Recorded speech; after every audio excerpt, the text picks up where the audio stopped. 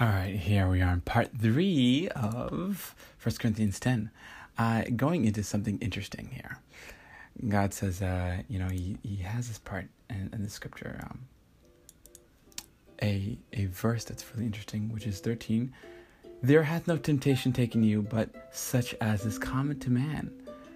But God is faithful, who will not suffer you to be tempted above that ye are able, but will with the temptation also make a way to escape, that ye may be able to bear it.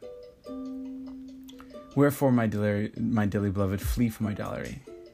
Right? So it's essentially saying that there's nothing that comes before you that you cannot handle in terms of our body, of our flesh. Things, the 5 levels of pleasure that Rabbi Mike talked about.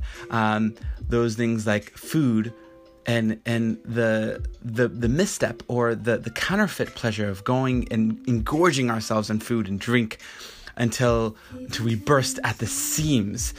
That is our flesh. That's our body, and we shouldn't go into that counterfeit because it's kind of like a temptation doing that stuff, right? Same thing with illegal drugs or going all the way and getting drunk all the time. That is. That's going towards our flesh. So it's kind of like missing the mark, sinning in a way, right? Which means missing the mark. So it's our responsibility, and it puts accountability on us, because we can't say in this case, I can't help it because God made me this way. So it makes you accountable. It makes you accept responsibility and say, it's my failure, it's my thing that I did this. Because God is faithful and he doesn't tempt us beyond what we can take. He always provides a way to escape. So essentially, all our mistakes are kind of our own fault. We can't say that God made us this way, and so that's what we did. Now, God just try to use whatever we go into and do with our free will and to make us stronger and better, but he doesn't make us do those bad things that we shouldn't be doing. So moving on, it talks about communion a little bit. I'm not sure if you're aware of the communion process, but I'll read verse 16 here, 1 Corinthians 10. It says, the cup of blessing which we bless, is it not the communion of the blood of Christ? The bread which we break, is it not the communion of the body of Christ? For we, being many, are one bread and one body, for we are all partakers of that one bread. So behold, Israel, after the flesh, are not they which eat of the sacrifices partakers of the altar? So this communion of the blood of Christ, blood meaning that when he died on the cross, he shed his blood.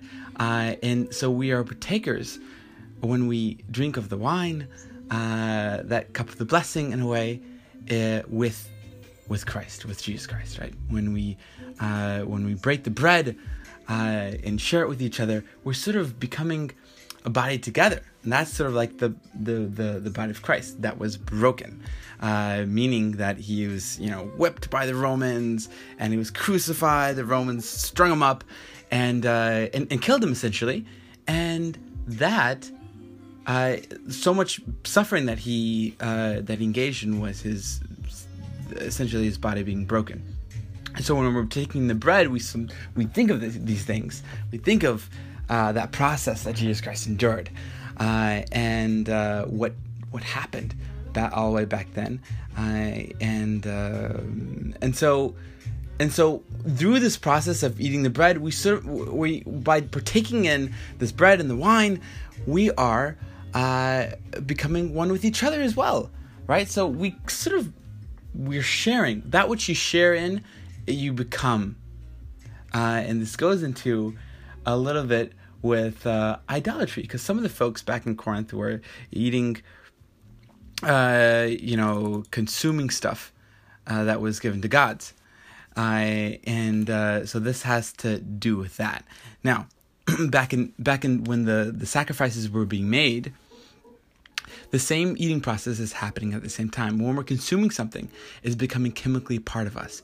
So when the lamb's meat was offered by the high priestess, back in the temple's days, the fat was taken and the portion was given. The other part was eaten by the priest and by the people, essentially, as if we were becoming one with God, because it was given unto him.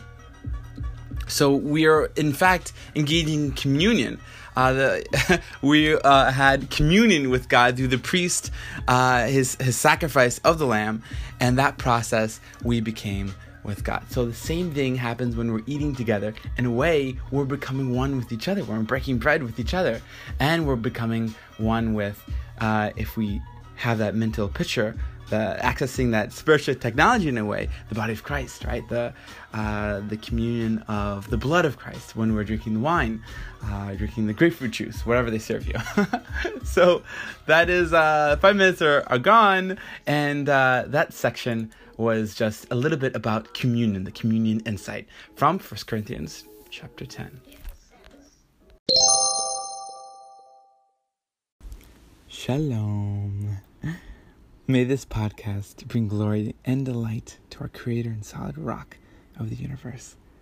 Thank you for listening, and I hope that you enjoyed it.